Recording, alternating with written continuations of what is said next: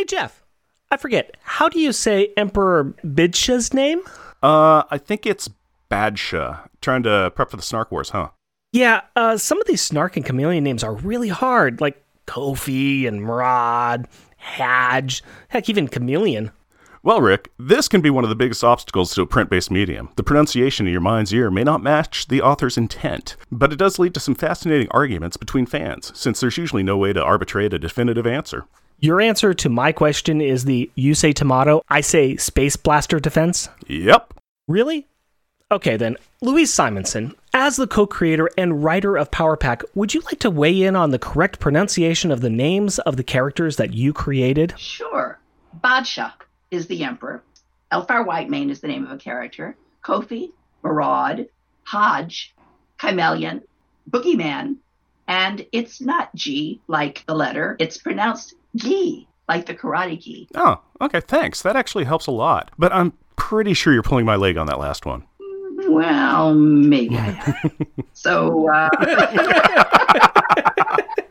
who is the expert here anyway?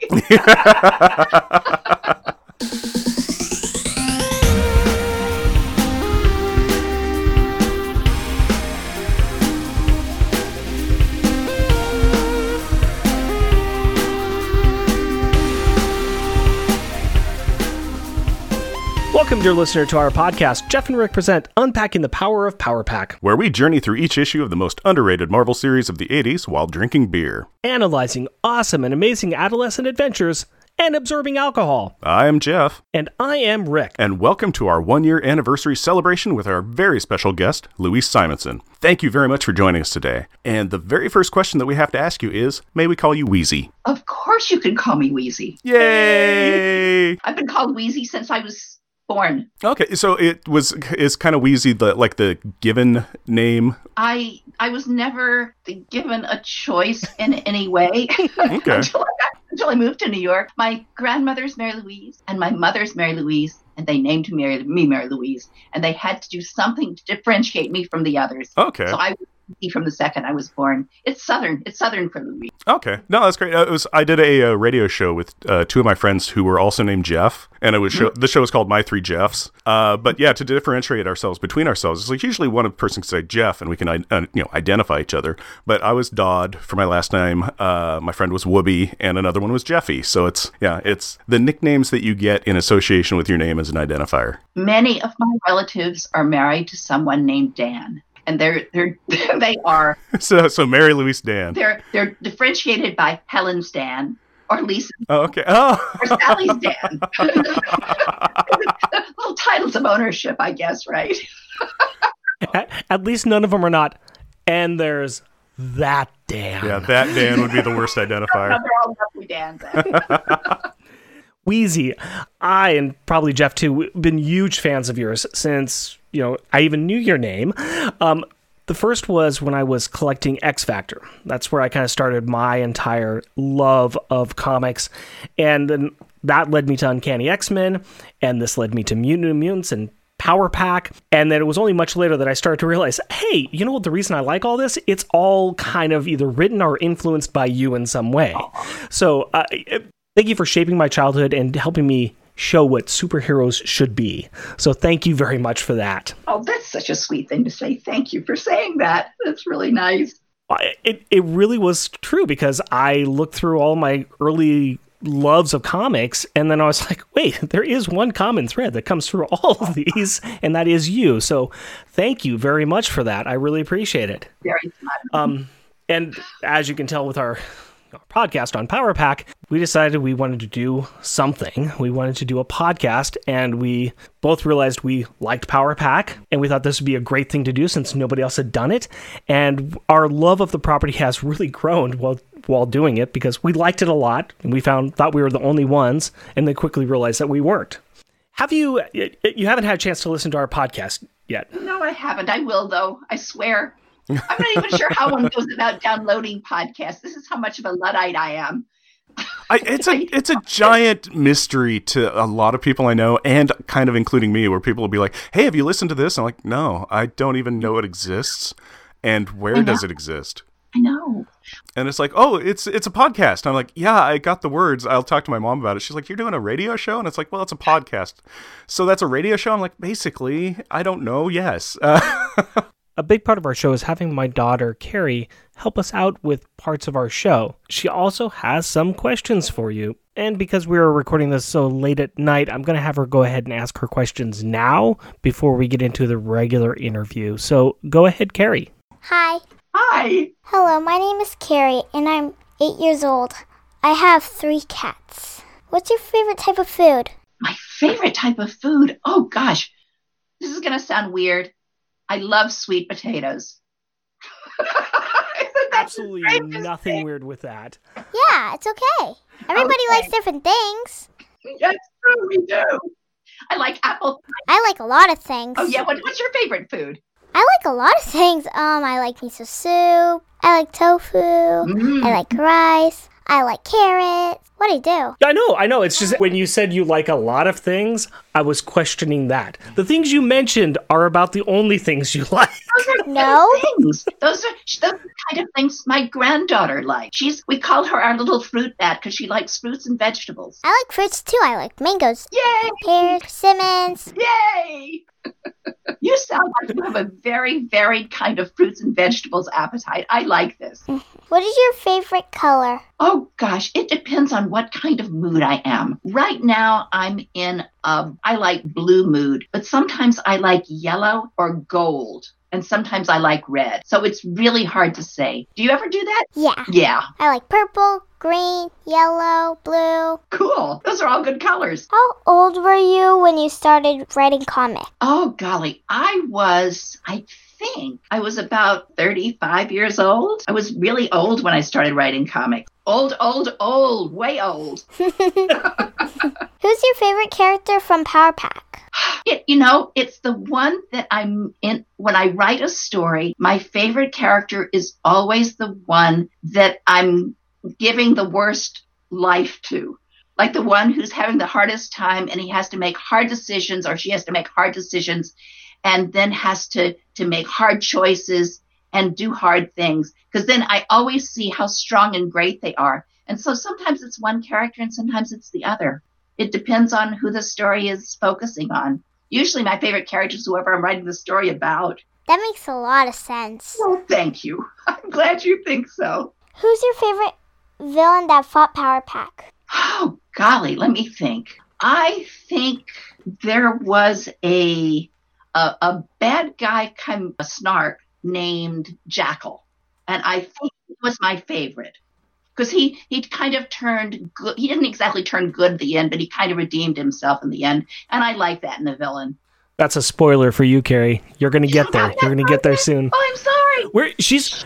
No. It's fine. She's keeping up with us. Because that's just a little bit. It's not like the whole story. No, that isn't. Yeah, it's true. And it's kind of a surprise. Oh, well. She is keeping up with us. She's keeping up with us as we're walking through the stories. Oh, lovely. Oh, cool. I should have explained this at the beginning. A big part of our show is having my daughter assist us with recording the sound effects, doing Katie's dialogue, and she also gives us her impressions of the different things that she reads. So at the end of each of one of our episodes, I interview her and talk to her about what she thought about the issue and what she liked about it or not. Oh, wow. Oh, cool. And you do Katie's dialogue? Yeah. You do? Do you do a good job with it? I'd love to hear some of this. I have to go listen to a podcast now. I think she does a pretty good job with it. I think she really likes doing it too. What do you say whenever we go somewhere and we meet somebody? My dad's doing a podcast. and what do you get to do? And I'm doing the voice of Katie. Yay! Okay. The youngest power sibling. And yes. Excellent. Is there any other questions that you want to ask her? No. Hey, Carrie. What? Thank you very much. Welcome. Thank you. I love you. Love you too. Good night. Bye. Good night. Really cute. When we were thinking of the concept of what we were going to do with the show and how we were going to do it, we were like, the kids range in age between 5 and 12, and we have access to a 7-year-old. Why don't we involve her? Perfect. Absolutely. My first thought was, well, as we tell the story, we'll have sound effects. We'll use some sound effects from the issues. We'll have her do them.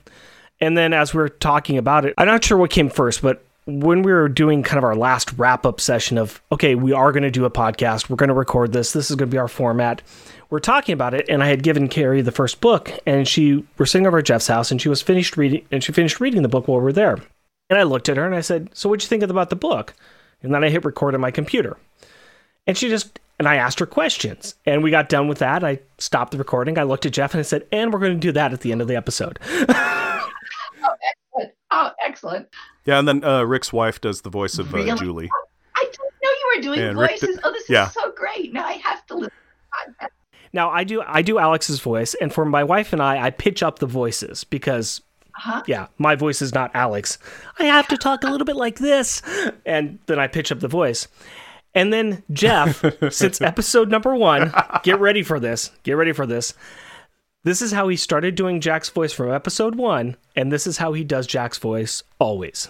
To just preface it, it's because we decided that he's very curmudgeonly. Absolutely. Yep. So he started to get a voice that sounds like this. Julie, why would you be such a numbskull? And so now I answer a lot of questions and stuff in Jack voice, which is absolutely fun and fantastic. And it's ridiculous. We've actually had people say, I can't not read Jack's dialogue without thinking of Jeff's voice going, it's like, get ready for a 60-pound mass master, jerkhead. And it's all of the dialogue. If it's serious dialogue, if it's sad dialogue, it doesn't matter. It is that voice. And it has led to some funny things. I hope you don't mind. You sound like Terry Austin doing one of his voices. He does that voice for, I don't know, characters occasionally that sounds very much like that. Yeah, it's really fun to tell Terry.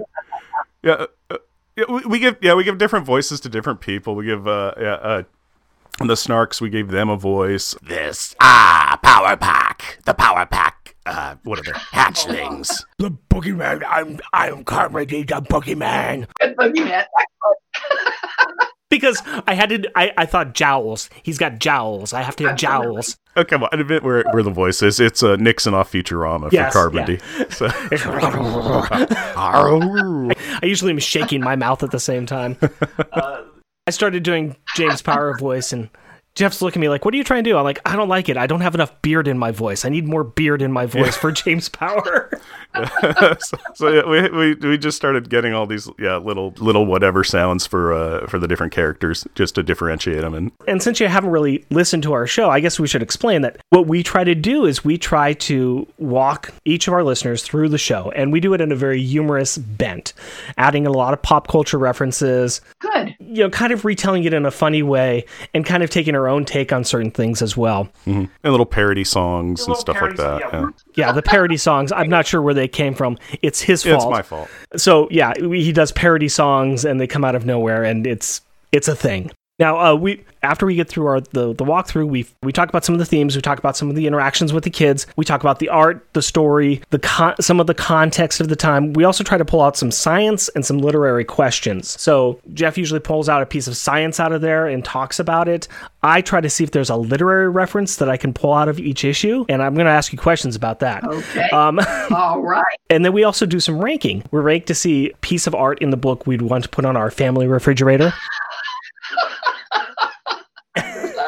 We talk about what some of the best insults are because, it's childish rubber and glue moments. Mm-hmm. It's a lot of kids are throwing insults back and forth. We talk about what the best are there. And then we figure out who the best kid and the worst kid in each issue is because in each... It changes, doesn't it? It changes. Oh, it does, yeah. And, sometimes we're like, I don't like how he's acting. He's being really bad. Or, wow, Katie is being awful to Franklin, So they get the detention and then the other kid gets, the best kid gets the star.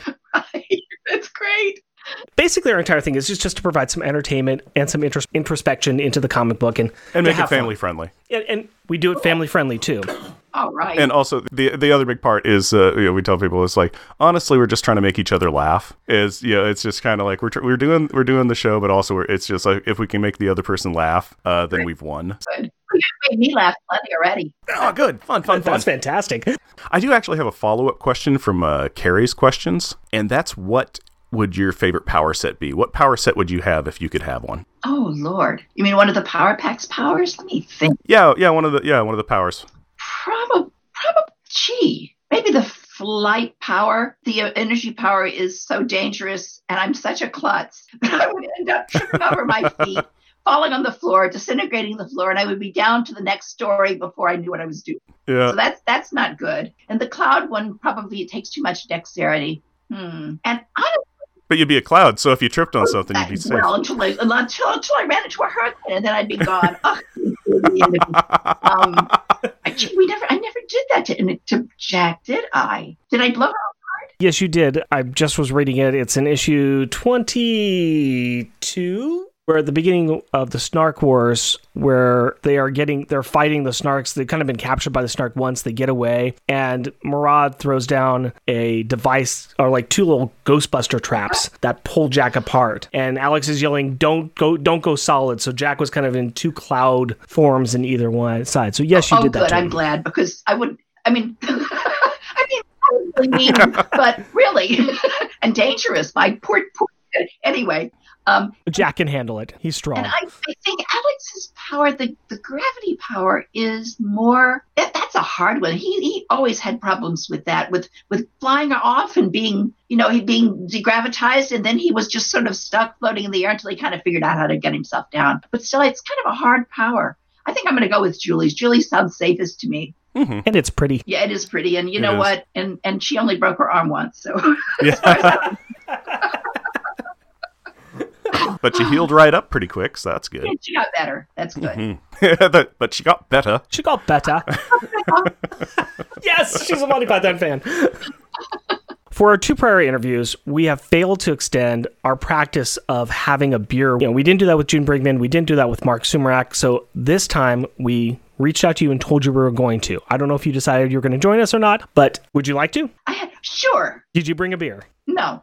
I had wine. I had wine with supper. Does that count? That counts. Totally counts. That counts totally. What kind of wine did you have? I had, oh dear, it was a Pinot Grigio. Do you remember from where? No, I don't.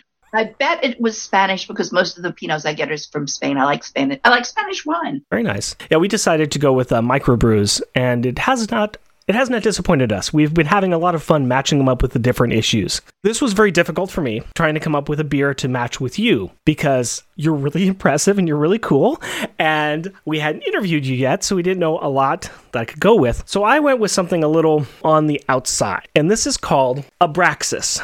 Okay. Oh, that's nice. That's actually a lovely label. Yes. I like that. It's by Perennial Artesian Ales, and I bought this bottle over a year ago. It's really good. It's a very special bottle. Abraxas is a mystic word made up of Greek letters. The word was believed to have magical properties and was inscribed on ancient charms and amulets. The term is magical and represents infinite power and possibilities. Perfect. The next Power Pack character I write, I will call Abraxas in your honor. Hey! Oh, that's awesome. I'd prefer Jeff, but I'm biased. Maybe I'll throw your guy's name in. I'm actually writing now. It's a Power Pack thing. You are? Yeah, it's something it's some Marvel anniversary thing. They kind of explained it to me in some sort of weird way, where they're having original creators come back, and so they asked for Power Pack. So June and I are doing it. Oh, that is going to be amazing. Excellent. We are super excited to hear anything about Power Pack existing in any kind of media.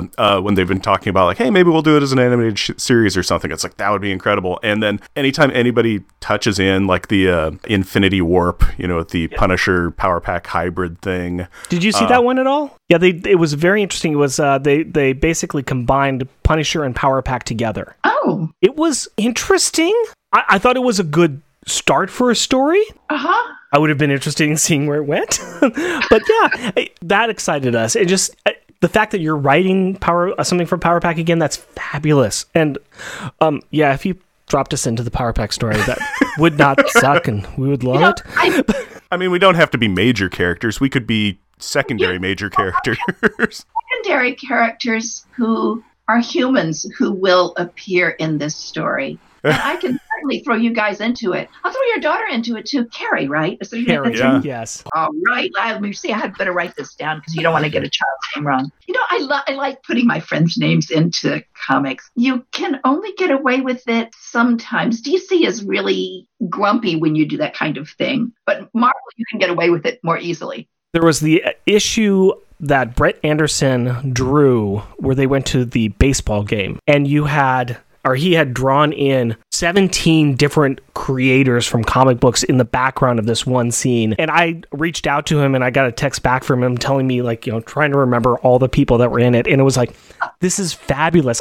We loved seeing that. It's great when you do that because fans do pick up on that and they appreciate it. They like the sly nods to your friends. So thank you from the fans on doing that. Oh, and the fact for us, it was like a 34-year-old Easter egg. Yeah. Where it's kind of like we're in it. It's like, this looks like this is people. This really looks like people. Who is this? And then we now get to reach out and find out. And it's like, it is people, and this is who they are. So, Easter egg cracked. Ha. Yes. Yay. Yay. What was your childhood like? What type of childhood did you have? I had probably a normal 50s childhood. I was a very free-range child. I think in the 50s, childhood was different than it is now. Yeah. I had 3 sisters. There were 4 of us. So this is probably one of the reasons that there are 4 kids in Power Pack. Oh, okay. We spent a lot of time outdoors during the summer.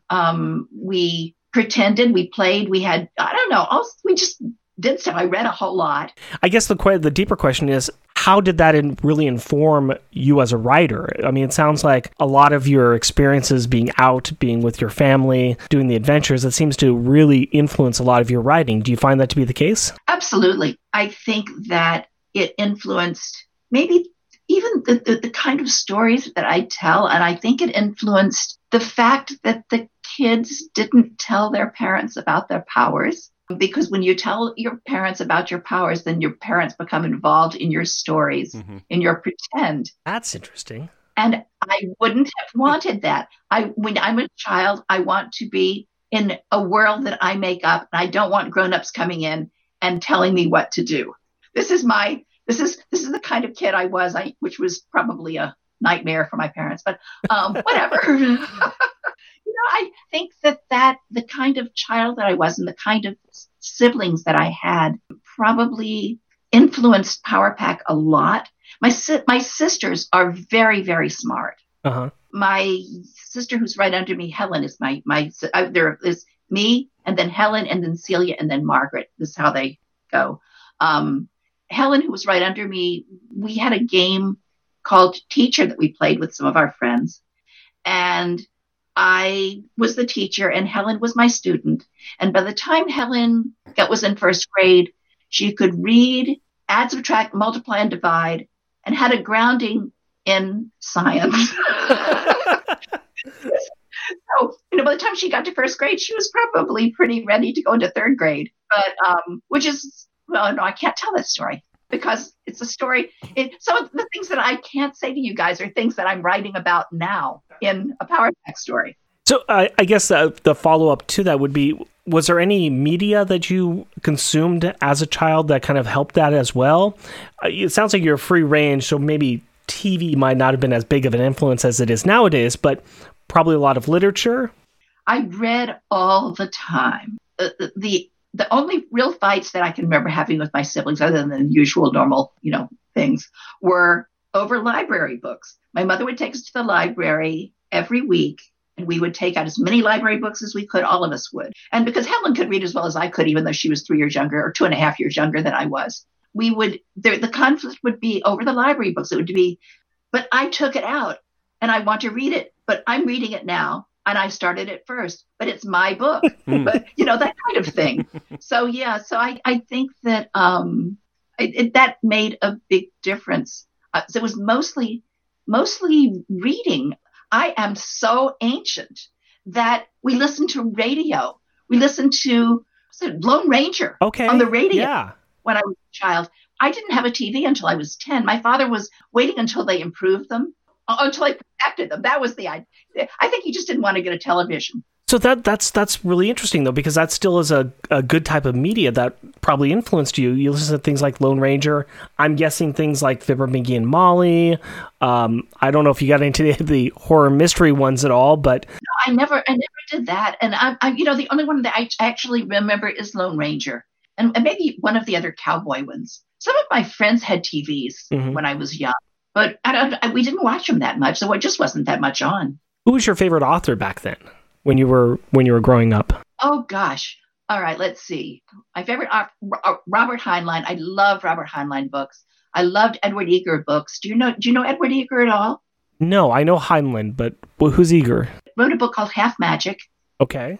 Oh, I think I have actually heard of this. I've wanted to get it from the library myself, and they didn't have it, and then I forgot all about it. I know, that's easy too. I don't remember if I was looking for it because I read something about you talking about it being a favorite book or somewhere. Oh, this is driving me nuts because now I'm like, Half Magic. I know that I wanted to read those or that. Yeah. Let me help you out, Jeff. Future Jeff, don't forget to pick up Half Magic. Okay, I'll see if I can find it. Kids find a magic coin in that one that gives them half of what they wish for. So you have to multiply your wish in a very carefully worded sort of way or you're in trouble. And of course, they figure out how to work the magic eventually, and it all comes. And then the magic, it's really fun. I hope you enjoy it. Edward Eger wrote a series of books that I thought were really fun. Anything by Louisa May Alcott, anything by Marguerite Henry. Louisa May Alcott's Little Women books. Yes, and that whole she wrote a series of children's books. That's right. Okay. Gosh, anything with horses. Marguerite Henry, Jim Kelgard, who did dogs, Irish setters. It was a huge disappointment to me when I met a real Irish setter. Yeah. And the Kelgard books, the Irish setters are not only beautiful, but really smart. And the Irish setter I met had a butterfly brain. He would kind of go along and literally a butterfly would flutter in front of him. He'd go chasing the butterfly and then something else would happen. He'd go off in that direction. So I loved those books anyway. So I loved animal books, science fiction and fantasy, I guess, and books about real life girls. I can definitely see how that moved into what you did with Power Pack. That's a straight line almost right there. Yeah, and that bleeds us kind of right into what got you into the comics industry. Was it just the fact that you liked the stories and the literature and the the teleplays? Is all of that kind of just said, all this is kind of formulating in my own head, and I have stories that I would like to tell as well? Or was it just like, I need to pay for my apartment? Well, actually, a little bit of both. At first, when I was in comics, I wasn't writing. I started off in the production department at Warren. I had been working in New York. When I moved to New York, I was 19 or something. I got a job in advertising promotion at a magazine publisher. But I had a friend who worked for one of the comic book companies, for Warren Publishing, which is black and white horror comics back in the olden days. Right. And she said, well, there's a job opening that pays better than your job that you could do. Why don't you apply? And I had read the Warren comics and I really liked them. My favorite one of all things was Blazing Combat, which was really an anti-war comic written by Archie Goodwin. I'm going to look that one up. I just loved Archie's writing anyway. So I applied and I got the job. And about maybe 2 months later, they moved me into editorial because I was much better at editorial than I was in production. They actually created an assistant editor position for me. I hadn't had one there before, but that was where they put me. You are now an assistant editor. Don't touch the artwork. And, they said, Wheezy, we love you, but not here, but we might love you more there. We want to put you in a better place. So they moved me over there, and I did. I was partly too because it was a very small publisher, and they kept needing people to do things. They'd say, "Oh gosh, we need somebody to write our letters pages." I'd say, "Oh, I can do that." And they kept saying they needed things done, and I'd say, "I can do it." And so eventually, they just put me in a place where I could do it safely away from the artwork, and that was. And then I became the editor of that line, and then went over and worked for Marvel, and then started writing. That's pretty much the ping pong sort of trajectory of my career. Did Marvel hunt you, or did you just see an opening with them and then say, "Yeah, I'll apply"? I don't know if hunted is exactly the word.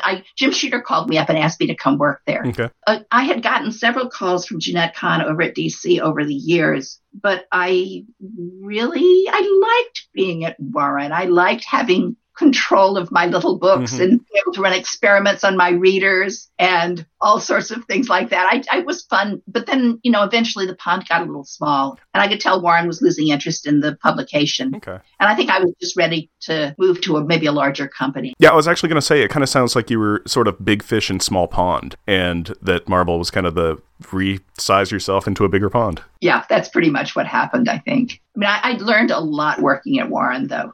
It was really a good training ground for me. One of the things I mentioned a little bit earlier on, too, is that today when we're recording this, I saw a post by Tom King, and he tweeted the comparison picture of you in the 70s next to the cover of House of Secrets 92 and Swamp Thing 33. How did you end up being the model on the cover for the first appearance of Swamp Thing? First of all, I lived in New York's Upper West Side, and that was a haven for artists and writers in comics. There were, everybody I talked to said, "Oh yeah, I lived." So people I meet now said, "Oh yeah, I lived half a block from where you used to live." So it was just it was big old buildings that you could get decent apartments in really cheap. Back in the olden days. Now you'd pay millions for them, but that's a whole different thing. So I was living in this building. Bernie Wrightson was there. Mike Kaluta was there in the same building. I was married to Jeff Jones at the time. And the artists that I knew, they got it into their heads somehow to start using reference. I mean, a lot of them had not worked from reference before, right. But they suddenly decided to start photographing. I got to be the girl in several of these productions where, you put on the costumes and you act out the stories, and then they take pictures and then they draw pictures. I mean, that Swamp Thing story, I think that was the one. I think Kaluta's the bad guy. I think so. It's been a while since I've read it, but yeah. Yeah, I think Bernie's in there somewhere in the background too. Jeff must have been taking the pictures. Pulled it up, and I'll send you a copy of it too, or you can look it up as well. But they've got a picture of you brushing your hair, the actual picture of you, and then the pictures from House of Secrets and then Swamp Thing. But once again, I just thought I had to ask you about it today because he posted it today, and I was like, oh. He also said something very nice about you too there. This is what he said. He said, "Okay, this seems to be well known, but despite being someone who has read Simonson's work my whole life and had dinner with her a few times, she's the best on multiple levels. I didn't know it. Mind blown."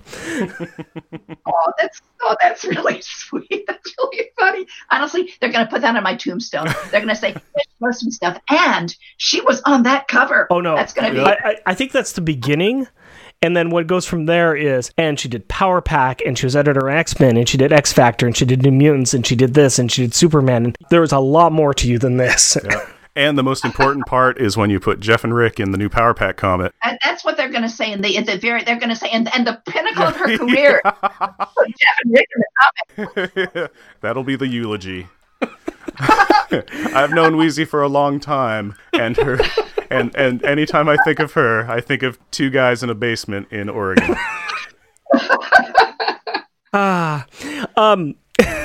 We've I really don't know how to go on for this.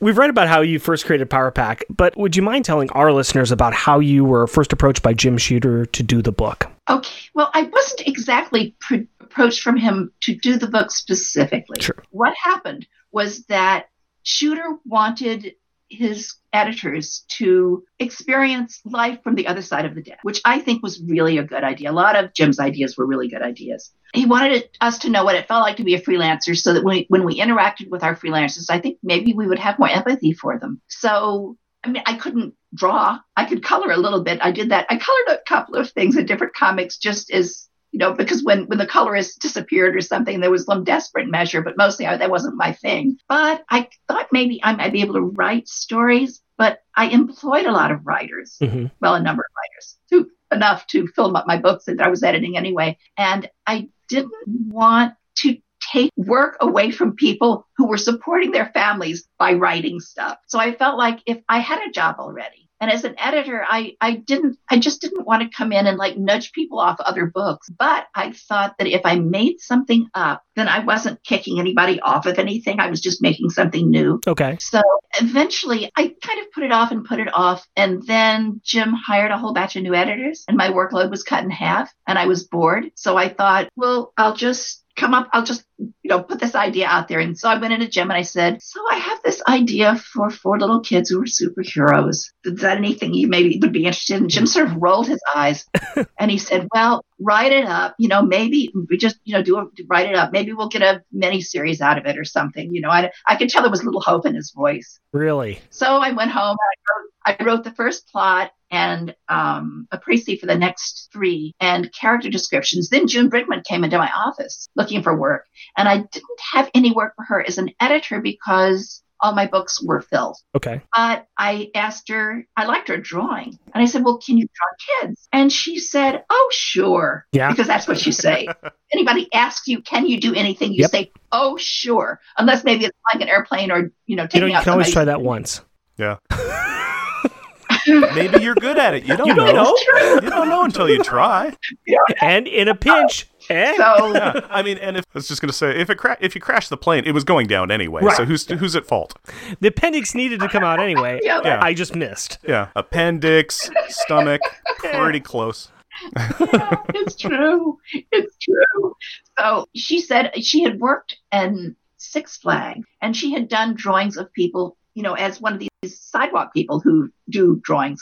Oh, a character. Yeah, caricaturist. But I doubt she was doing caricatures. Probably more like, realistic drawings from what I saw of her work anyway. And I said, okay, well, this is what's happening with me. I've got this book, this idea that I've been asked to do maybe a mini series on. I'll give you a description of the kids. And, maybe, I guess everything I'd written probably I gave her. I don't even remember what I gave her. And I said, draw them. And if they look right, well, then I'll propose us to Shooter as a team. And June came back with these fabulous little drawings in which the kids were even more themselves than they were when I wrote them. Alex was more geeky and Julie had her nose in a book, and Katie was like her usual, baby Katie self. And Jack was the best. Jack was this pouty little guy with his arms folded and his lips poked out. And I said, oh God, these are so wonderful. All right, we're a team. And I went in and I interwove her pages with my script when I sent it into Shooter. And Shooter came back to me and he said, this is wonderful. This is fabulous. I have read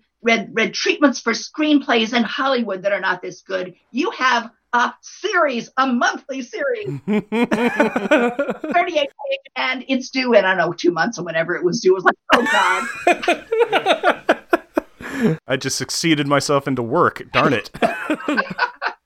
So June suddenly had to draw. June had never actually drawn a full comic in her life at that point, I think. Yeah. That's what she told us, right. yeah. Was suddenly drawing, a 38-page comic, and I had never written a full comic before in my life. And I was writing, a comic book too, but it turned out really well. I still love that first issue. And the second one, the first four that were really they were like their own arc. Yeah. Yes. So yes. It was originally going to be, you were thinking it was just going to be a miniseries, Sure. and then kind of four and What kind done. of crazy person would want that to be a series for little kids? Yeah. 3-year-olds, you got to be kidding. What was the inspiration for Power Pack then? What was it? Siblings or people that you knew, or? I mean, that my whole experience is, for kids who are siblings. I mean, my own childhood was. And then my favorite books had 4 kids. Well, some of them did anyway. Half Magic has 4 kids. There's 4 kids who are siblings in Half Magic. And Little Women is 4 kids. So, it was just seemed like the right amount of, it was a number I was comfortable with. And I think I like family stories. Family's important. A couple of things. One of the things on our show that we do is we rank all of the stories with Power Pack in it on a scale so that, we see what we believe the best story is and what we believe the worst story is. It's all on us, and it's subjective to us, and if you disagree with it, we aren't.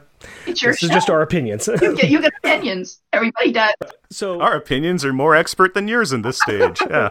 to give you an idea, right now from where we're at, we just finished the last real episode that we did was X-Men 205, which is the Wolverine and Katie Power story. So from there, and I think the Power Pack one was 21. We currently have as number 1 is number 19, which is the Guess Who's Coming to Dinner. That's the one with the Thanksgiving. Yeah. That one is our number 1. That was actually, that turned out pretty well. That was a fabulous issue. I'm glad you liked that. That was great. It gets referenced by people a lot too, It where does. it's just like, what was really good comic, just not even in the series, just a really good comic in general was like, that Christmas one. And Rick had to correct somebody. It was like, it was Thanksgiving. Actually, Marvel Comics put it out there, and there was a Christmas one with Power Pack. I said, excuse me, Marvel Comics, but I believe you meant Thanksgiving. And that's when I got banned from Marvel Comics. But no, so that's our first one. But our second and third one is issue number 4 and issue number 3. Sure. So I think those are great. because that's still in that first 4-issue arc that you had. Yeah. And no offense to your husband at all, but unfortunately, his Thor number 363, where Thor and Beta Ray Bill use Katie as a weapon, we ranked that last. It's a beautiful story. We love the story, but it's not a good Power Pack story. Yeah, that was very much a Power Pack appeared, said, "Look, it's Thor," and then Thor said, "Katie, shoot this man with our hammer energy, but you might die. But you know what? We're okay with that. Do the thing." I don't even remember that. That's funny. I have to go back and read that now. Or you could just listen to the episode that we made of it, and that'll. I don't remember it. I mean, I remember that happening even. We also have this on our website as well, of our list of all of the Power Pack issues, where we rank it, and who we thought the best kid and worst kid was. I absolutely love that idea. I just love it.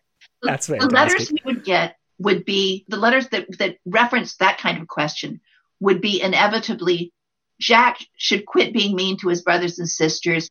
Yep. He's really got to shape up. He's my favorite. Yep.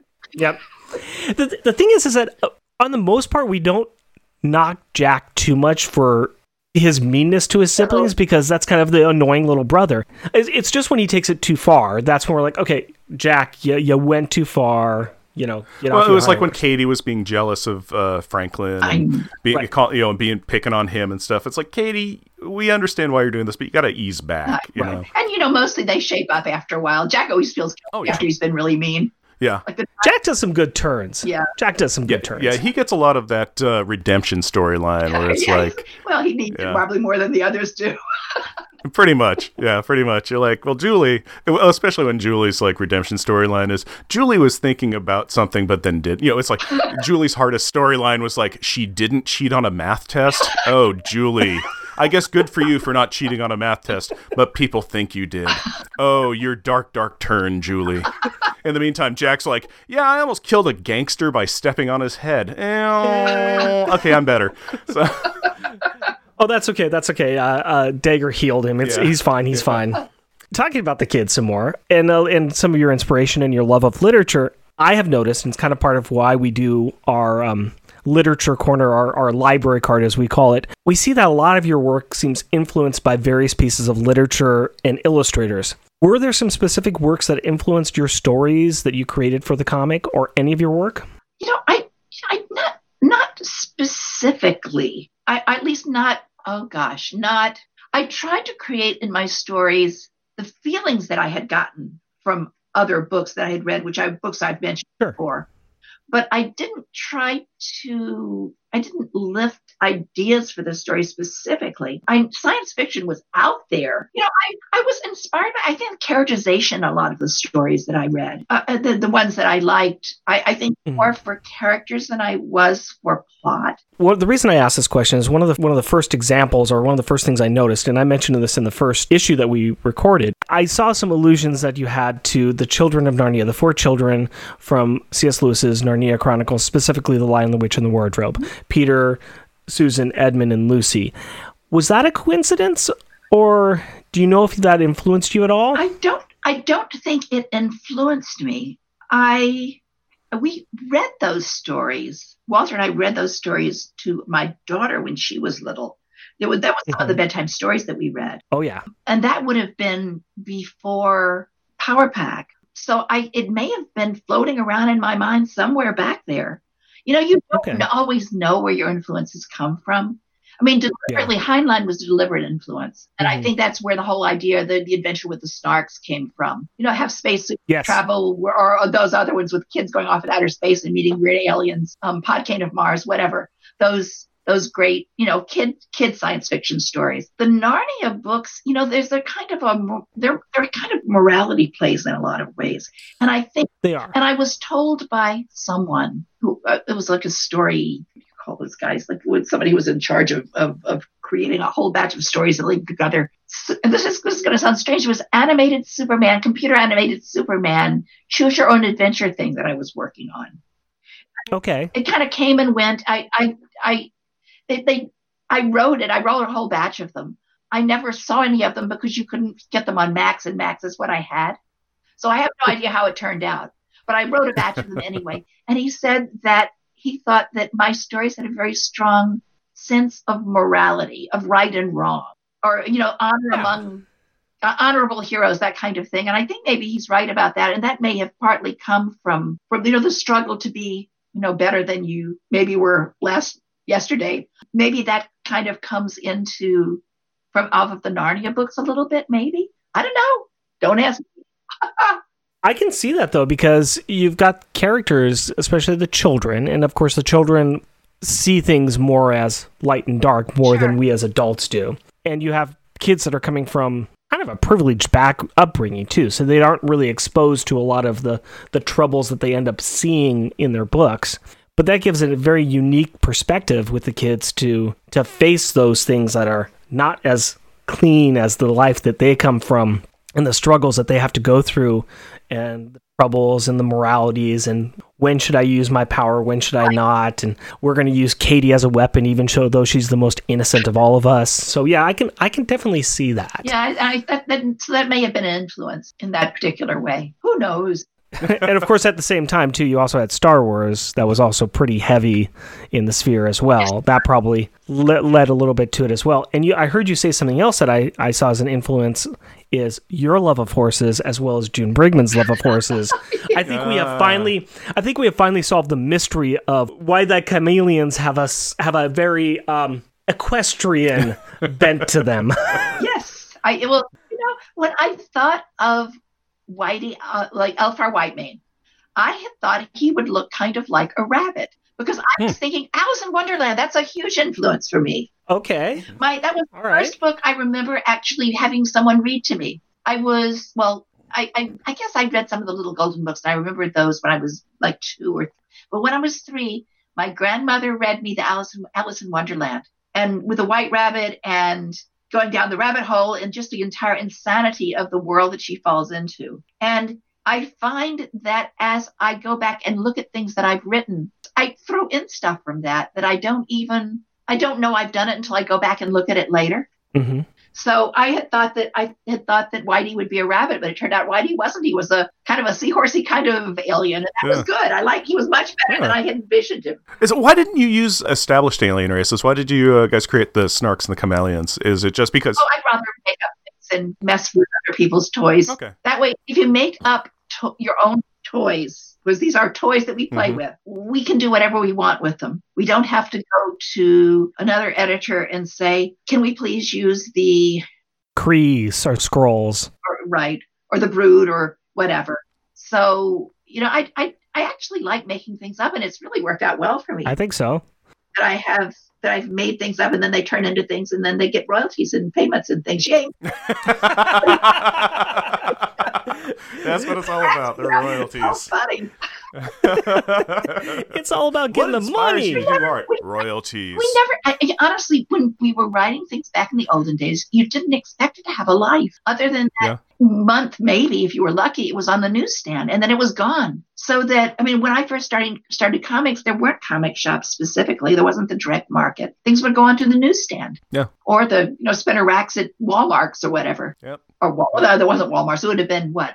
Walgreens? Your local, mine was the local. store. Yeah, mine was the local corner market. Getting the spinner rack damaged books. Yep. Yeah, Folded over and pages torn. Yeah, that's where I'd always go. It's just be and trying to get a full run of comic books. I've heard people talk about, I didn't have a comic shop near me, so getting a full run of comic books was going to the store and hoping that it was there. Oh yeah. And if it wasn't, oh darn. You had to show up the minute they delivered them. You knew when they delivered them. You showed up and you snatched it before anybody else could grab it. Spoiled now because there's so many ways that you can get the media, and you can still use the internet to look up and find the entire history on something. I still am racking my brain about when I started collecting comics. Oh, I found the Power Pack. I want to know all about them. I'm not going to be able to get all the issues right now, but how did I get the knowledge about their entire history? The Marvel Universe Handbook or something like that, going to the comic book shop and finding those. I was lucky I had a comic book shop near me, but I think I was able to get some in hand from the store. Yeah. Then I think I'm really certain that I got at least the last half of the run from I think like the Yellow Pages in one of the comics going, hey, you can order such and such. And then another time I found out there was a comic shop up in Tacoma, and I begged my mom to drive me up there. And we drove up, drove the multi-hour trip up there to go hunt down the shop, so that way I could go through their long boxes. His mom is a sweetheart. Oh, yeah, my mom sounds is like a good mom. She probably was happy to have him reading. She didn't even care what he was reading, as long as he's reading. That's so important. I am a huge reader. I always have been. Yay. Yeah, it would be. Yeah, lots of not going to bed nights because I'm reading Tales of the Super Fudge or something like that. Yeah. So, I was a large reader too. I did more reading than I did schoolwork. My daughter loves to read, and at the same time, I buy her comic books, and I've had conversations with teachers and educators who are saying, especially now, if they're reading comic books, they're reading. Right. They're reading something. So get the kids to read something. Find something that they like. My daughter's a children's librarian, and she has several batches of shelves of graphic novels. And I mean, and she goes, "These ones are my mom's." every once in a while, there's one of yeah. She's like, "Oh, you mean my mom's section?" You're so funny. And my granddaughter reads comics as well as books. She, in fact, well, actually, both of the girls. Nikolai, too, my grandson also. The little one seems to be the most interested in reading comics. But, she's gone on. She discovered she did comics, and then it was Harry Potter, and then now it's God knows what. It's all sorts of stuff. Now she loves fantasy particularly. Getting back to some of the design about things, we look at the kids' costumes, and I like them. Yeah, I the love costumes all are the amazing. I even like the moon boots. The moon boots are. I love the moon boots. And I'm still trying to get somebody to make costumes for us so when we go to cons, we can be dressed up as. So which of you is Jack and which one of you is Alex? I'd be Jack. He's going to be Jack. I would be Alex. Actually, when I originally thought about it, before he started doing the voice for Jack, I was going to put him in Julie's costume because that in Julie's costume. 6 feet of goatee, shaved head, braided beard. And although what's kind of cool is one of our fans, because, oh my God, we have fans. Yeah. That's weird. He sketched us in our own Power Pack costumes. Uh-huh. I have a microphone on mine. Jeff has a musical note. Oh, nice. It's pretty perfect. Yeah, Rustin LF did that for us. Rustin and that was just, thank you very much, Rustin LF. We'll call it to him because that was still amazing. So I think we have that up as our Facebook icon. This is our image. This is what we look like. But looking at their costumes, we always wondered why there was no attempt at a mask on them. I don't think it ever occurred to either one of us to put a mask on them. I think June liked drawing faces, and I like knowing what the kids are thinking and feeling. And the best way you can see that better if they aren't wearing masks. So I don't know. Who knows? It just never occurred to us. And then by the time it did occur to us, it was too late. I think, didn't Alex at one point try wearing a Spider-Man Halloween mask or something? That was in issue 6 or something. 6 or 7, something like that. Yeah, because him and Jack and he meets Spider-Man too. Yeah, that's right. Yeah, that was the beginning of the Dragon Man trilogy. One of the reasons we bring up the masks is because there's some tropes that you do a lot. One of the big tropes is they get kidnapped, and another one is that they give away their secret identities all the time. So what exactly is up with their throwing away their secret identities to just about everybody they meet, and their kidnapping, the massive amounts of kidnapping that go on? Keep it straight, honestly, I would give away my secret identity to calling each other Jack and Julie and Katie and Alex. Codenamed Julie. I know, it is just so hilarious every time when they yell code names at each other and their names. I know. And then it's just like, Julie, go over here. It's light speed. Oh, well. It so far it hasn't really harmed them, so it worked out okay. It's just funny. Not yet. I know. The kids have some arguments about the gender of Friday. So a couple questions here. One, would you like to definitively say what the gender of Friday is? Friday's a machine. Friday doesn't have a... Excellent. There you go. That was my answer. Yeah. Was there a conscious decision about not giving it a gender, or did you just not even care at that time? I think Friday seems to be very... She's a she or he, depending, is a cross between a butler and a mommy. So Friday goes back and forth, I think, as far as, just her personality or his personality, whatever. I read a batch of books when I was a kid with sentient aliens. Not sentient aliens. What am I talking about? Sentient ships. See, I'm getting tired now. My brain. Oh. That's Anne McCaffrey. Anne McCaffrey's books. Like the ship that sang. Yes. Yeah, it's really, really beautiful book, and yeah, I loved that stuff. So there were several of them, several books I read with sentient ships that I was very, very fond of, and I always wanted a sentient ship. But I don't. Also, Heinlein has a lot of. Didn't Heinlein have ships that Were I think so. Didn't he have some ship that actually converted to human or converted a robot body, human body or something? Who knows? I can't remember. At any rate, somebody did somewhere. And I don't know. I love the idea of sentient ships. I want to own one my very self. We have a robot vacuum cleaner, a little guy that we call Rover, and we're very fond of Rover. Obviously, I am a Luddite who yearns for true interaction with machines, I guess. Anyway. Unfortunately, you have to settle for us on the other end of a Skype call. So you did a great job. You're doing a great job with getting me talking on the internet. Yay, you. Yay! Could you tell us about the history behind the Spider-Man Power Pack PSA on child abuse? Like, how did it come about? Marvel asked if we would do something. I think that maybe Marvel had been approached by whatever I can't even remember what organization it was, but they'd been approached by these people, and we wanted us to do stories that were about child abuse, about sexual abuse, and about physical abuse. And they asked me if I would do it, and since Power Pack and I like to help when we can, and we felt like we could maybe do some good with it. And I think maybe we did. It may have made a difference in some kids' lives, at least, just because it was a comic book and they were reading about it, and it really gave them options of things that they could do if they were having this horrible problem. Yeah, and it would also kind of let them know that it's like there are things that are right and things that are wrong, and you might not know it because it's really hard to tell a lot of times with like, well, this is my family, this is normal, right? And it's like, actually, no, it's not. Right, exactly. So were you hesitant about putting your new baby up on the plate for such kind of a sensitive subject, or? No, I was more concerned about doing it right, about, approaching it with the right sensitivity and, conveying the right information and the right emotional content than I was worried about. I don't know. I mean, what bad could have come of it? I guess people maybe would have thought it was too heavy for children to be involved with. Mm-hmm. But I think that made it more accessible to the kids to whom it would have been important. We haven't gotten up the nerve to review that issue yet.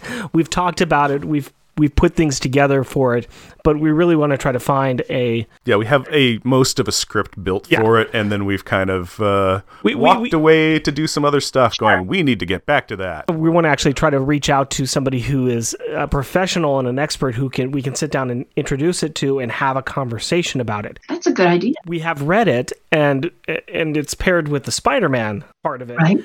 And the Spider-Man part is not good, but yours is really good. I think what you were saying there about trying to find the right tone, I think that issue in and of itself shows that you found the right tone, where the kids approach it as, we're here to help, but we're not here to push. We're here to make things, we're here to present the right thing to do in these kinds of situations. But I think it's also going to be interesting if we do sit down with a professional, look at it at the time it was produced, and then look at it now and see, how does this work and what they did right. Oh, that would be nice. I think that would be an interesting show. One of these days, I'm going to figure out how to do that. Find the right professional to talk to. Yes. Kind of on top of that, too, I just finished reading issue number 23, where the kids go missing because they're kidnapped by the Snarks, and their dad comes home to find that they're gone, and he starts freaking out. I know. I know. Jim has a rough run. Especially in the Snark Wars, it's not good for him. Well, he carried off by the Snark. At least he was unconscious for the first time he got carried off. Yeah, I know. It's like, oh, my wife is finally recovering from that critical damage she received from this monster in the hospital, and my kids have gone missing. Oh, I know. It was terrible. But in issue 23, that included information in the back of the book on missing or lost children in association with the Child Fund. Was that the same kind of thing as that came out of that Spider-Man PSA?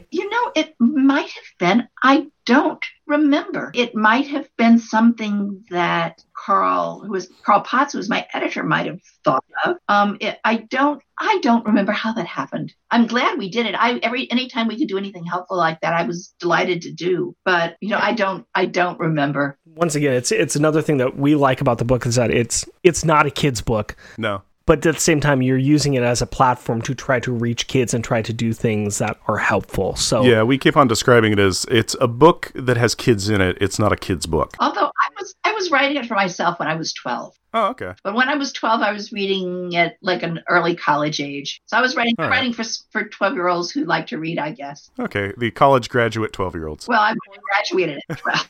If it were math, I they would have flunked me. They could put me back in remedial. But I read at a much higher level, but I did math. We're also looking at the miniseries Power Pack that came out in 2005. Did you ever read those? No, I see one or two of them every once in a while. Some show one or two of them to me, but I never actually read an entire series. Mark Sumerak did those, and we just interviewed Mark Sumerak a couple weeks ago, and he said that he did see you one time at a comic convention, and he just kind of went over and said, "Thank you for letting me do this, making these characters so I could do this." Yep, he got to have his fan moment with you. They are really good, and it's your characters. He aged them a little bit, and brought them into more of the modern century, but at the same time, he made it an actual all ages book. Mm-hmm. Where it's more kid approachable, unlike yours, which, like we said, it's got kids in it.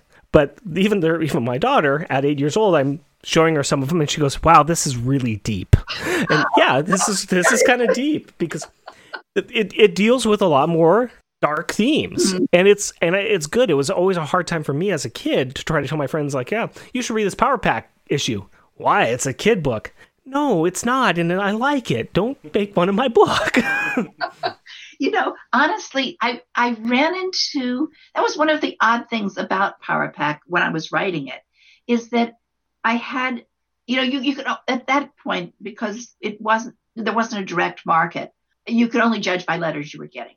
So I was getting letters from kids, and then there was a group of kids in the middle, like teenagers, who I knew were very disdainful of it. I would hear, people would say, "Oh yeah, your teenagers hate this book, blah, blah, blah, blah, blah." And then once people got to be older teenagers, older in their 20s, they started reading it again. I got a lot of letters from adults. So it was just interesting that the teenagers were like, "I don't read baby stuff about children. Mm-hmm. I only read grown-up stuff." So, but now I'm finding when I ask people, "How old were you when you read it?" A lot of them were 12 and 13, but I'm picking up 15 and 16-year-olds who are reading it too. So I was listening to a podcast today, Ryan Daly's Film and Water podcast, and him and this guy were reviewing the Muppet movie. And they were making a comment about that, where there's a lot of things that as a kid you like, and then there's a point in time when you're a teenager, you're like, "Oh, that's too kid for me." And then you come around to the 20s, and all of a sudden you're like, "Oh, I like this." So you pick it back up. And they said the only thing that doesn't really do that or kind of transcends that was the Muppets. But we can't all be Jim Henson. Early on, there were a lot of crossovers with like Cloak and Dagger. Were these stories that you wanted to tell, or was it to advertise their upcoming series? I didn't have the intent of advertising things. I mean, it was Marvel. And in Marvel, you use other people's characters back and forth. Carl Potts was the editor of that book, as well as the editor of Power Pack. And it may have been something that Carl was interested in having us do. I don't even remember. I mean, they're good characters, though. And they're kind of an interesting juxtaposition with Power Pack, with their difficult lives and their, talk about having to deal with dark stuff. So that, it made a contrast with Power Pack, actually, because of the innocence of Power Pack, even though they do deal with this dark stuff. Yeah, we actually were going to ask you about that because, as you said, the juxtaposition between like Cloak and Dagger. So it's they most have a loving of the family for one thing. They have their themselves and their parents love them, and it's sort of like you have a granddad that loves them. Yeah, they're not orphans. They're not loners. No. They actually have a strong family unit. Was this like a conscious choice to make a team this way, or did you realize that you were kind of breaking the standard, the kind of the hero trope? I never thought about it. I mean, it was like, oh yeah, this is what Power Pack's like. They have good parents, and their siblings and whatever. I mean, it never even occurred to me. I don't think I realized. I never thought of it as a trope, or you just sort of make things up, and sometimes you don't think about them until they're already made up. Okay. I love the fact that you're just like, no, this is just the way that these people were. Mm-hmm. They were a family, and they had a good family thing. I love the fact that you weren't like, no, I was trying to shift the paradigm and and just make it. I was gonna be reverse edgy, and they were gonna have a family. I sat down with a graph paper and I mapped out the standard deviation was, and I figured out what was really wanted in the market and what was missing, and I tried to pair that with some pop culture science, psychology. No, none of that. I was amusing myself. No, that's the best way to tell stories. It really is. It's just like, I'm telling you a thing, you're enjoying it, but honestly, it's for me. Yeah. I know you don't tell jokes that you don't think are funny, but you think the other guy will. You have to amuse yourself with a joke. That's what we do here. Yeah, honestly, yeah, it's the back and forth. It's like, I'm saying a thing because I think it's hilarious, and hey, you laugh too. That's great. Yeah, we've had some people write in and say, hey, when you did this, I literally spit water on my computer at work, and when people were like, "Oh, are you okay?" He's like, "I just choked," and he said, "I couldn't explain why, but I just had to say, oh, I choked on my water. I wasn't laughing hysterically at a podcast about a comic book." That's great. That's great. Well, as far as as people, as Carl's input, June was not able to work really, really fast, and so that every once in a while she would have to take some time off just to catch up, and those issues were Brent Anderson. There were the issues that Brent Anderson did.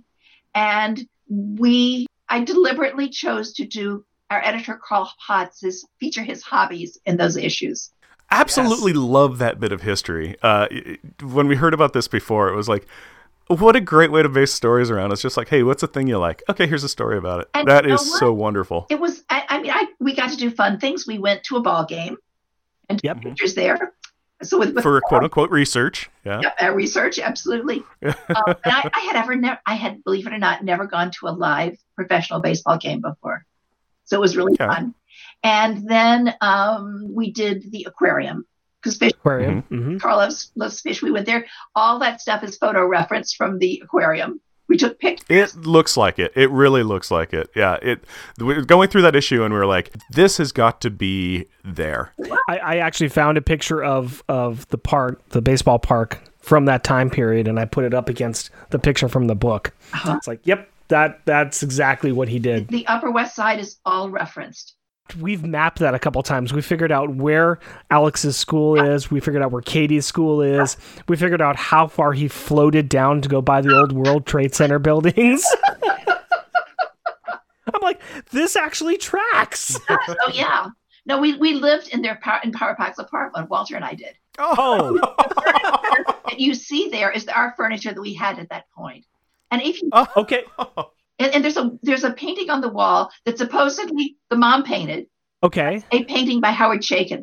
I'll have to look that one up. I don't know who that is. The one issue that we're kind of prepping for after this, actually it's when Jim Power recognizes his kids are gone.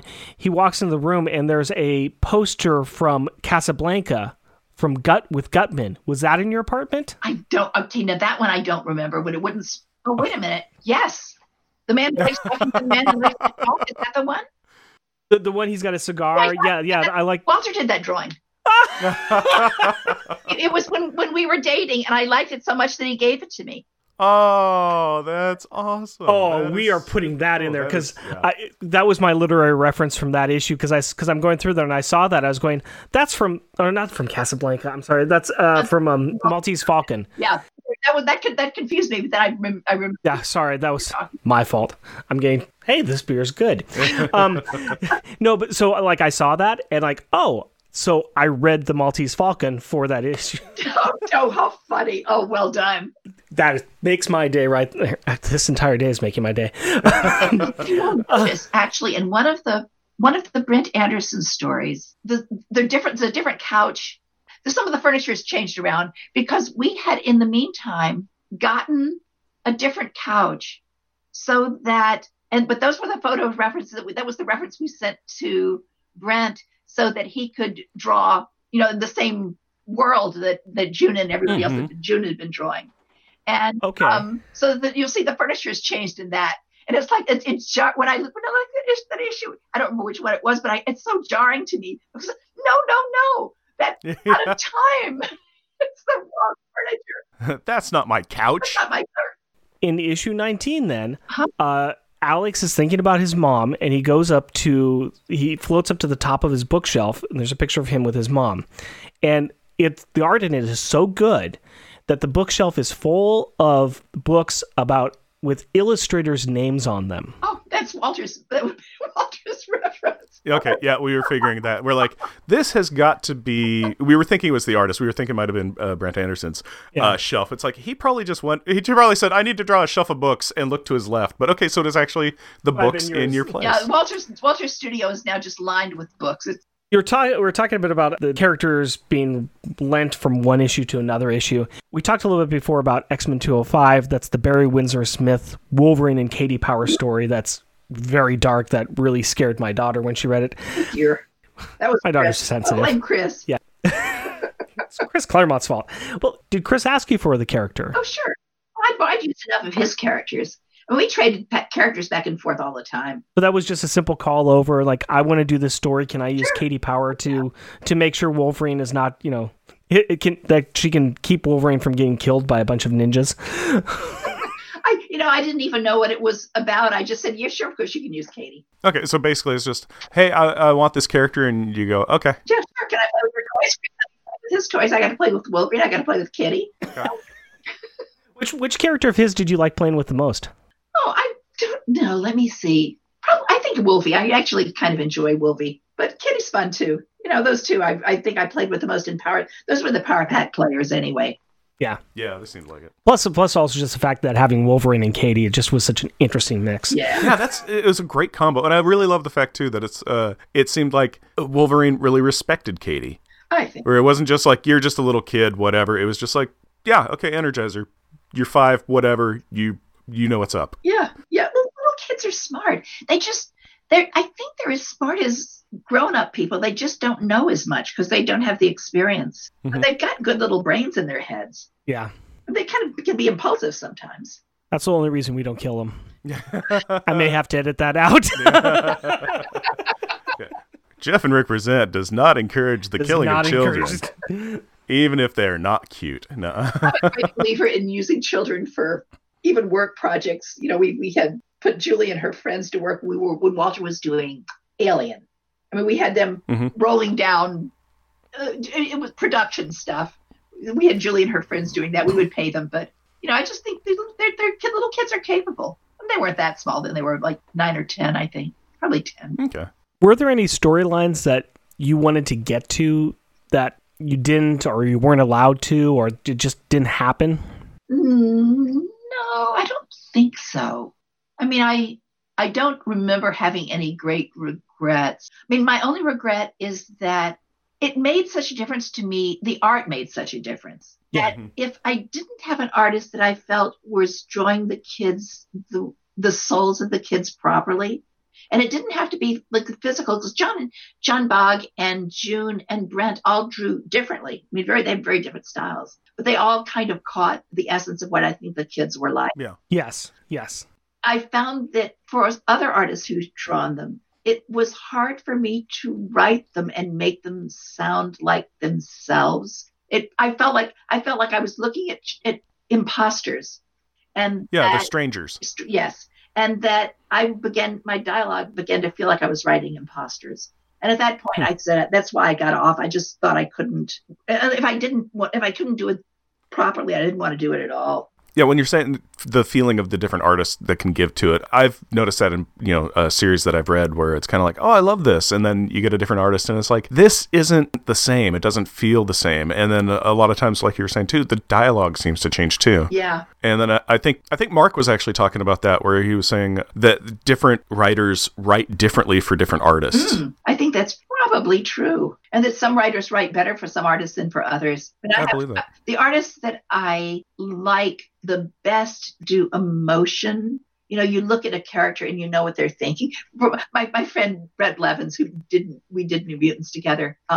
Brett said of his characters, I like to draw them so they look like they're thinking something. Yeah. And I thought that was so adorable and yet perfect. His characters always look like they had, interior lives. And June St. John's the same.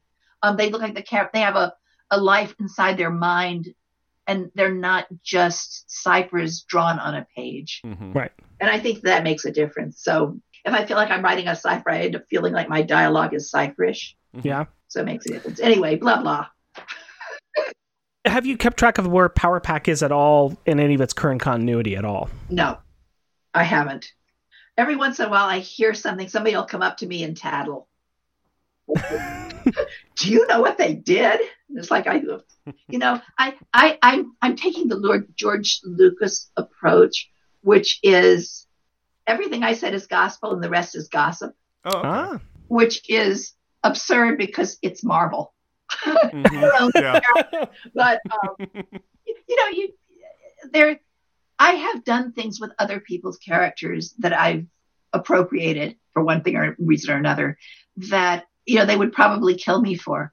So you create things and you send them out there and they have their own lives after you let them go. Kind of like children, and other people, they have other influences and an entire existence beyond the stories you made up. You just have to live with that. But sometimes you don't want to know. It's like, as a parent, you kind of want to know, but you don't want to know what your teenager is up to. Yeah, maybe you want the highlights, but not the nitty gritties. I mean, one of the odd things, I guess it's odd, the Marvel continuity is it looks like there was something that I read recently that suggested that there's classic Power Pack, which they consider real, and this other stuff, it's like they're alternate universe versions. Yeah, that's the stuff that Mark Sumrak did. That's the alternate universe. His run. I'm all for alternate universe versions, I like reading those comics. We actually read them for our Patreon account, and we give it to our supporters. But for both Jeff and I, we both thought when we were first reading it that it's like reading a Saturday morning cartoon. It's like you just feel like you're in your PJs and you got a bowl of cereal and you're eating the bowl of cereal and you're reading the Saturday morning cartoon in front of you. And we're talking to Mark Sumrak, and he said the exact same thing to us. He said, we wrote it like a Saturday morning cartoon. We're like, you did it. You did it. Good. It's nice that it is kind of separate and off to the side because they can do things with characters with the rest of the Marvel universe in a fun, not deep way, and really accessible, and have a nice way to get people in to experience these characters in the Marvel universe. Right, sure. Yeah, it's just a great way of going, you can do things different with them that I'm not going to argue with, because you can say, well, it's not 616. Right, and I think that's terrific. I myself when I did an alternate version of the future of X Factor. They asked me to come back and do X Factor Forever. So essentially what I created was an alternate timeline that I could never have actually done, but in real life, alternate. So I'm all for alternate timelines. I say go for it, have fun. Well, since we're not going to go through and say what the characters are going to do, we're not going to tell them the characters at all. What was your envision, or where do you think the kids would be now in your mind? Let's see. All right. Or where do they exist in your mind, I should say? Well, they exist in my mind as children still. June also said that she wanted to just keep them as kids. Keep them as kids because that makes them different. And I don't know why people keep wanting to age them. I mean, although obviously they would get a little older. I mean, you'd go through an entire year of school and then you're a year older. And aging them by, 6 months or something or a year is not, I don't find that disturbing. But I think that really, all of a sudden they're 18 is like, well, I don't know. No, I don't know. If they were grown-ups, though, I mean, I could see, let's see. I think Alex would be like my grandson, Nikolai, who went to Japan, learned great Japanese, and is now a coordinator with Yokohama. And he has a job in New York, coordinating with Yokohama, so now doing that kind of thing. I think Alex would do that kind of thing. I think Jack probably would be in politics and probably doing very well. No, I like that. I like that. He'd probably be the mayor of something. Let's see. Julie would be, I think she'd be doing what my daughter's doing. She'd be like a children's librarian. And I think Katie would be a biochemist. She is smart. Then again, all the kids are smart. Yeah, all the kids are very smart. They're all smart in different ways, but they would be grown up by now. If they that's what would happen. They've kind of grown. We're not going to get into where they're at now. No, we're not there yet. Ignoring that because it's all universes. Yeah, I know you kind of answered questions like this before, but it was a different time in the 80s, and the comics industry is becoming much more progressive now, thanks to the work that you and many other creators have done. But looking back now, were there choices that you made with the kids' characterizations, especially Julie and Katie, that might have pushed against some of the norms during that day? Who knows?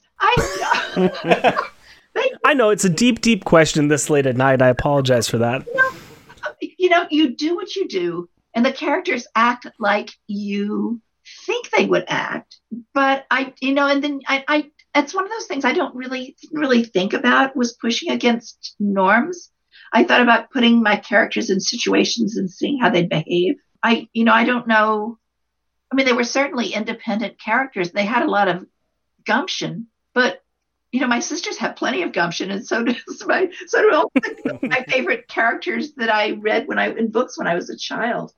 I mean, brains and courage were my two favorite characteristics in of the kids in stories that I read. So I mean, they all had brains and courage. So I don't know that that's pushing against any norms. Okay. Well, do you feel that you made any difference in the culture of comic books for the women that followed you? I have no idea. People say that I've been an inspiration. I didn't just to some people who followed me. I never deliberately set out to be. I can't even imagine that I would. But there was the whole women in comics thing, and what was it like being women in comics and all that kind of nonsense. And I used to even hate the idea of that anyone would even ask me such a question, because I didn't want to be a woman in comics. I just wanted to be a writer. But I've had so many women come up to me and say it made a difference that you were out there and you were visible and that you were doing stuff, and it made it feel like I could do it too. That I've kind of gotten over that now. Mm-hmm. Like, get over yourself, woman. Okay, I'm over it. You can be two things. You can be a writer in comics, and you can be an inspiration to people. Good, and it's kind of sweet that people are inspired by me, and I hope I live up to what they want. Or at least I hope that whatever idea they had of me makes their lives better and feel encouraged to do things. Whether it's true to me or not, the illusion of me, if it's a good illusion.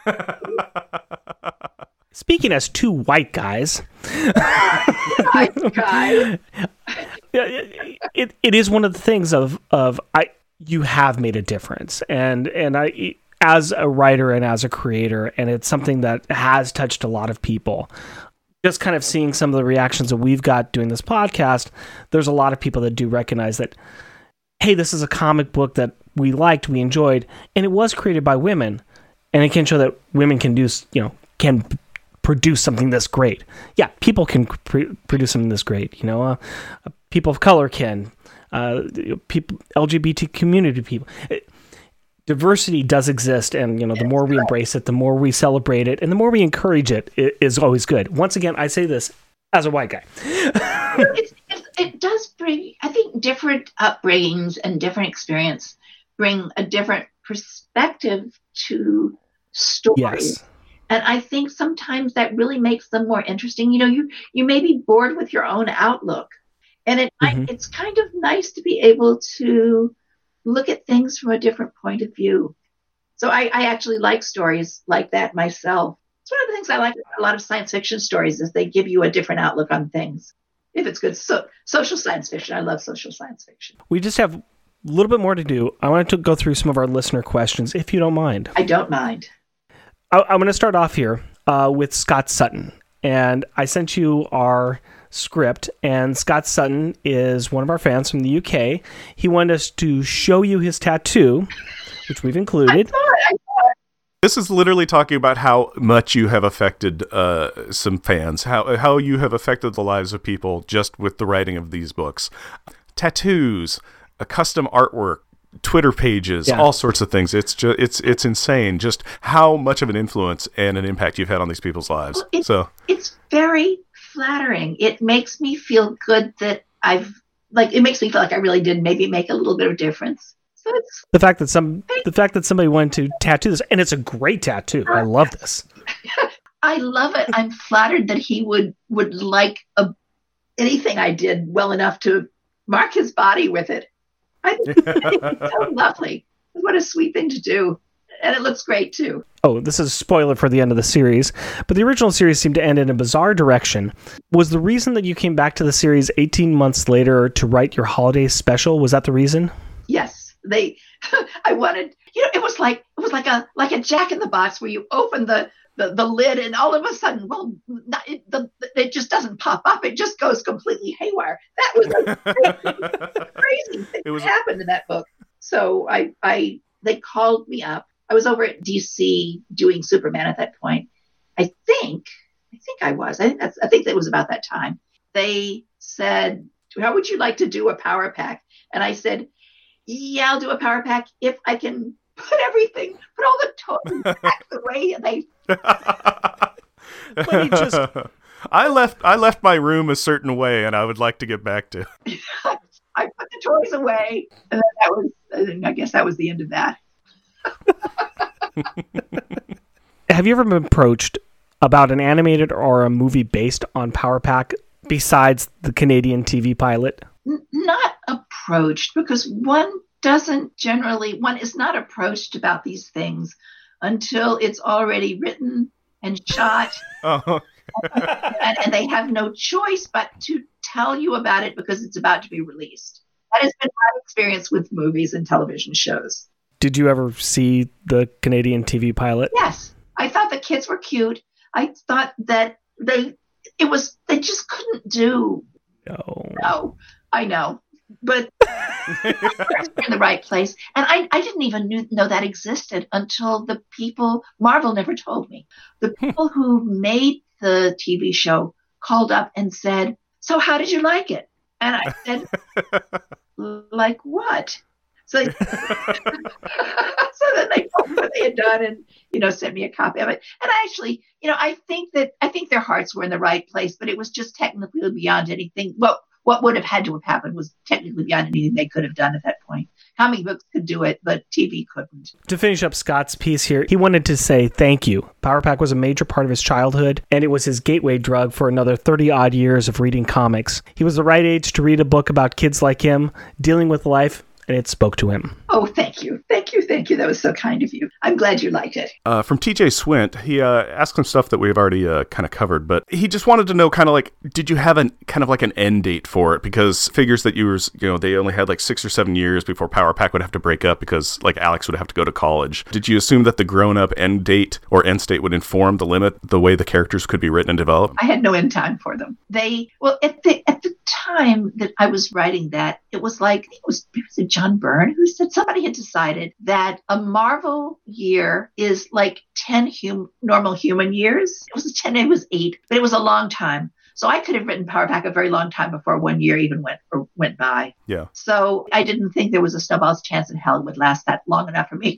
It's going anywhere near growing up. Yeah, I'm amazed it's still around in any context. It's pretty amazing. As we were talking about movies earlier, about every 5 years, somebody comes to me and they say, "I know blah blah screenwriter who's written a screenplay for Power Pack, and it's really good." And every once in a while they say, "Yeah, they really liked your comic." And then nothing happens. And the last time, I guess when we were in San Diego 2 or 3 years ago, I heard the same thing over again. I've given up holding my breath. Okay. Is it different screenwriters each time? Or are they referencing the same person who did a little bit of fan fiction? I don't remember their names. But the last time it was Arthur Adams told me, and I figure he's a reliable source. Mm-hmm. And somebody else told me, because I think his wife was working with somebody out in Hollywood. His wife was working with whoever the screenplay writer was. So I know that there were 2 that were reliable. The rest of them, nothing. Movies, I don't believe a movie is going to happen. I've been in this business long enough that I don't think a movie will ever happen until it happens. And even when it's on the shelf, it could be on the shelf for 2 or 3 years before it's released. Yeah. So it's a miracle when anything actually gets turned into a movie or TV show. Okay, so you'll believe it when you get hard copy in your hand. Yes, that's true. When I bought my ticket. Yeah, and you're like, no, you shouldn't be buying any tickets. You should be limo to the door.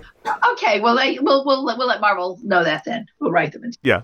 Oh, come on. They can afford a limo. Yeah, they can kick out $4 for a top a number one movie in the world right now. They can afford to send. I know, it's pretty good too from what I hear. We haven't seen it yet, but maybe we will. It's good. Okay, let me see if I can do this here. Jimena asks, and I should say Jimena runs the Let's Talk Julie Power Twitter account. So she's got a Twitter account that's called Let's Talk Julie Power, and it's all about Julie Power. Oh my goodness gracious. What's her life like, I wonder? I'll have to find out. She loves Julie Power. She wanted to thank you for creating Power Pack because without the pack, Julie wouldn't exist. She also wanted to know why you chose acceleration and flight powers for Julie. And then to expand on that question, what was your inspiration for assigning the different powers to each kid? The powers were chosen for E equals MC squared. Energy, mass, speed of light, and what was the other one? Something squared. I have no idea. Come on, science boy. and Alex, who's a square. And Alex, who's the square. Gravity, of course. Gravity's an important thing there. Sorry. So, yeah, Alex is kind of a square. Bless his sweet little heart. I love him. Oh, he's great. Yeah. I know. And then I don't know why I assigned the powers. I suppose I gave Katie the energy power. She was that's just the most insane thing to ever do. It's like giving a 2-year-old firecracker. You just don't do that. Yeah.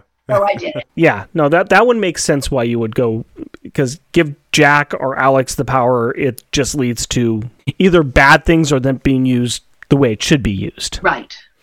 And then, I don't know, Julie just seemed like the sort of person who would want to go at the speed of light and have especially have a rainbow trail behind her. And Jack, he's always so down on his brothers and sisters and trying to boss people around and being grumpy that I sort of wanted to torture him a little bit, where it looked like he had no power. And then it looked like he had a power that was pretty darn worthless, where you could just turn into a cloud for Pete's sakes. But then because he's a smart little guy, he figures out how to use it in a Jack sort of way. So that was why, it was just like it seemed to be the right power for the right personality. So Tim Price has a little list of questions, and the first one is, which came first, the characters or the powers?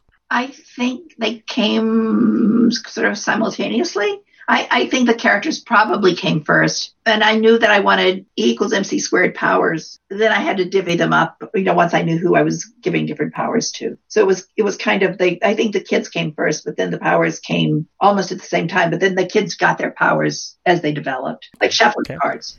Okay. And then you kind of answered this earlier, but which character did you like to write the most or the least? I liked writing the one I was torturing the most. Because evil, whichever one I was giving them a really hard time, so that I had to see what kind of hero they really were, and they were always my favorite. It's always been that way with me with characters. I loved Angel best when I had ripped off his wings and he was having to deal with it all. This is Power Pack, a hard time, and then you see what they're really made of, and that's important. Yep. Did you have any of the characters you liked writing the least, or was it just whoever was not being tortured? I never had any of the characters I hated writing. Okay. I loved writing Franklin Richards. Poor little Franklin. Oh, we love Franklin. Actually, that's the next question. Yeah, basically it was who's the easiest / hardest to write. And Franklin. No, I was going to say, whose idea was it to add Franklin Richards to the book? It was our idea, my idea. I felt sorry for him. He was like, his parents were always going off and leaving him. We comment on this all the time, talking about how horrible his parents are. It's an ongoing joke where we just kept saying, and Franklin is here because his parents are the worst. Yeah. For him, we wanted to give him a safe place and other children to play with, and it makes perfect sense too. He could, spend time with, and all of that. Not that the Fantastic Four are evil or anything, but they're just very busy. When you're saving the world, it's kind of hard to have time for a 3-year-old or a 4-year-old, or a 4.5-year-old. But him hanging out with the powers is amazing. We absolutely love it. It's just anytime he pops in there and he's with them, it's like, yes, this makes sense. This is so great. And I love the fact too, where it's just not like, oh, Franklin's hanging out with Power Pack. No, he's hanging out with those kids, the powers. It's he's so hanging out cool. with his friends. Yeah. And he and Katie had to work it out. I love doing that story. That was wonderful. Just such a little jerk. Just so mean, because she wants to be big and she wants to be little at the same time. She wants to be the baby as long as they don't treat her like the baby. Right, right. She wants to be treated like the baby. Kind of like you want the perks. Yeah, yep. You bet. Yeah. And then, were there any Marvel characters that you wanted Power Pack to meet and you didn't get a chance to do them? Oh, golly, let me think. They met a batch of people. I don't think they never met Captain America, did they? No, they did not. So that might have been interesting. I didn't have any I guess everybody that Doctor Strange would have been interesting. Yeah, I'm sure he'd be great with children. Oh yeah, I think so. I think those would have been fun to do, but I didn't have a burning desire to do them. But had I been given the opportunity, I would have had fun with it. It's probably that way with most of them. I love Spider-Man. I've always loved Spider-Man. Yeah. So that was just, I was really lucky to be able to do him. And Dagger and all that stuff. So, Marina. Oh, yeah. Let's talk about Marina. Poor dead Marina. She's dead still, right? Probably. I think she came back. It's hard to tell. It's sad for me where I'm like, I thought the most interesting that she was when she was a giant sea monster. I know. So, I know.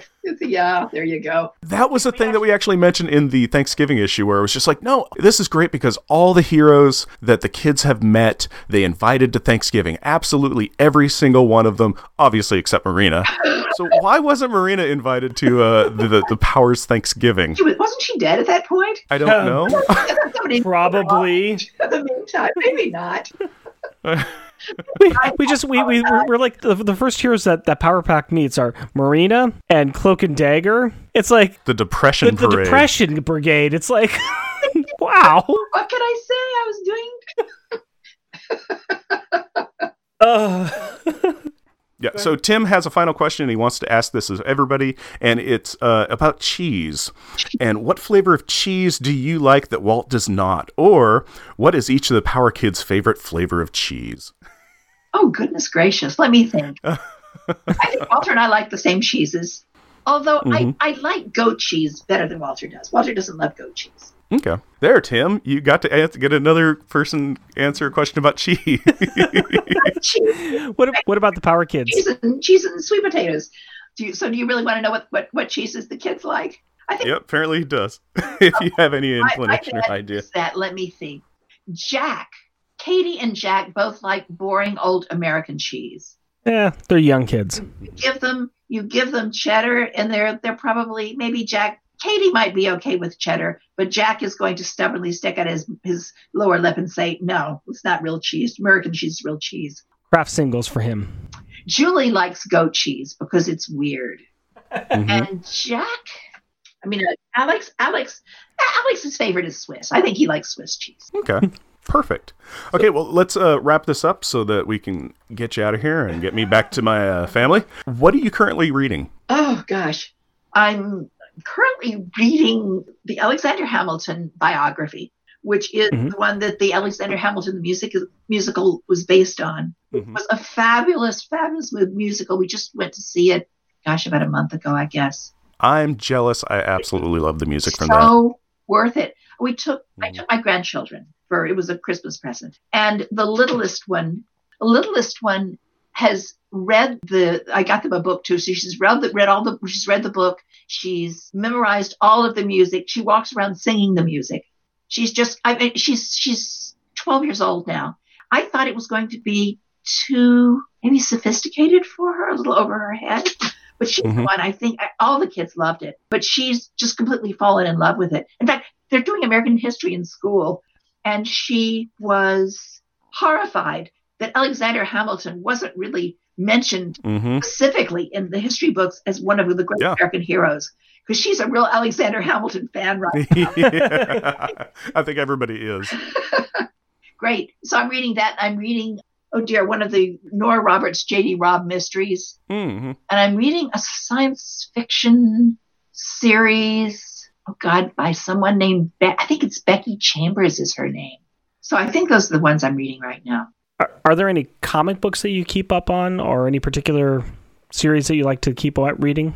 Not really. I think that sometimes when you do them, I've kind of, Marvel and the companies don't just send us comics anymore. They used to a long time ago. We would do these giant boxes of comics every month. We don't really get those anymore. And I kind of have fallen out of the habit of reading comics. I like writing them, but I've always been a book reader. I mean, I was telling when I was a little kid, we would go to the library and read giant piles of the books, my sisters and I. So I have just continued to be more a book reader, I think, than a comics reader over my life, which is maybe good and maybe not. Oh, well, there it is.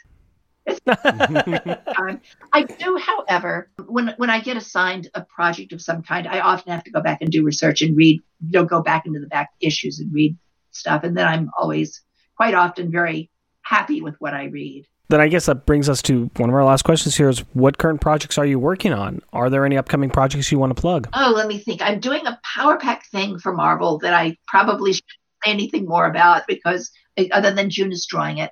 I'm doing a science fiction miniseries for Storm King, which is a Cindy Carpenter's company. I'm doing, I'm adapting 2 novels for DC that were two. It was a Wonder Woman story and a Catwoman story that were written by novelists that involve Catwoman and Wonder Woman. I'm adapting those 2 graphic novels for those people. And it seems to me I'm doing something else, but I can't remember what it is now. But let's hope I remember or I have to turn it in. Well, I know that Jeff is on a time limit, and you're probably really tired too, so we'll just get to the conclusion here. Oh, oh my God, you guys are too much fun. Anytime you want to do this again, we will gladly have you, and I would love to talk to you more. Thank you very much for your time. I really appreciate you spending the time with us, and you've given us a lot of joy with all the projects you've done and everything you've done. You have made a difference to us and many other people. Thank you so much. This has been amazing. I want to keep talking to you. We enjoy doing this. We enjoy keeping people up to date on Power Pack and letting them, talking about the stories that you wrote back then. And we're going to keep on doing it. We've got another couple of years of stories to go through. So I've scheduled it out. We're doing good. Yeah, I think it's going to be like at least a 3.5-year podcast. Yeah. So we're releasing an episode every other week. Wow. And like I said, we'd love to have you on again sometime. I'm sure we can probably ask you more questions and do more things. And maybe when this project gets released, maybe we can talk to you then. Personally, I would love to get you and June on a joint call or together and just let you go. That could be fun too. I'll tell them that I talked to you guys and how much fun you were. Thank you very much. That's amazing. That's great. And we will try to set up something to talk with you again. Thank you very much for your time. We'll let you go get some sleep, and I'll let Jeff get out of here. Yeah, thank you. We really do appreciate it. This was unbelievable. We did not expect this to happen, and the fact that it did is incredible. Thank you so much, and have a good night. Hey, you too. Good night. Shout out time.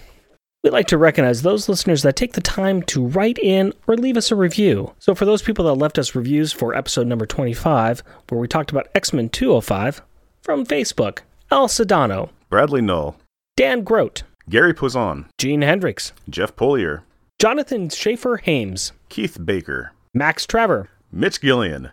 And this could be another plug to visit Mitch's restaurant, The Nerd Out, a comic book hangout in Portland, Oregon. Nicholas Prom, Pat Sampson, Sean Schmermund, who wants us to bring TJ back.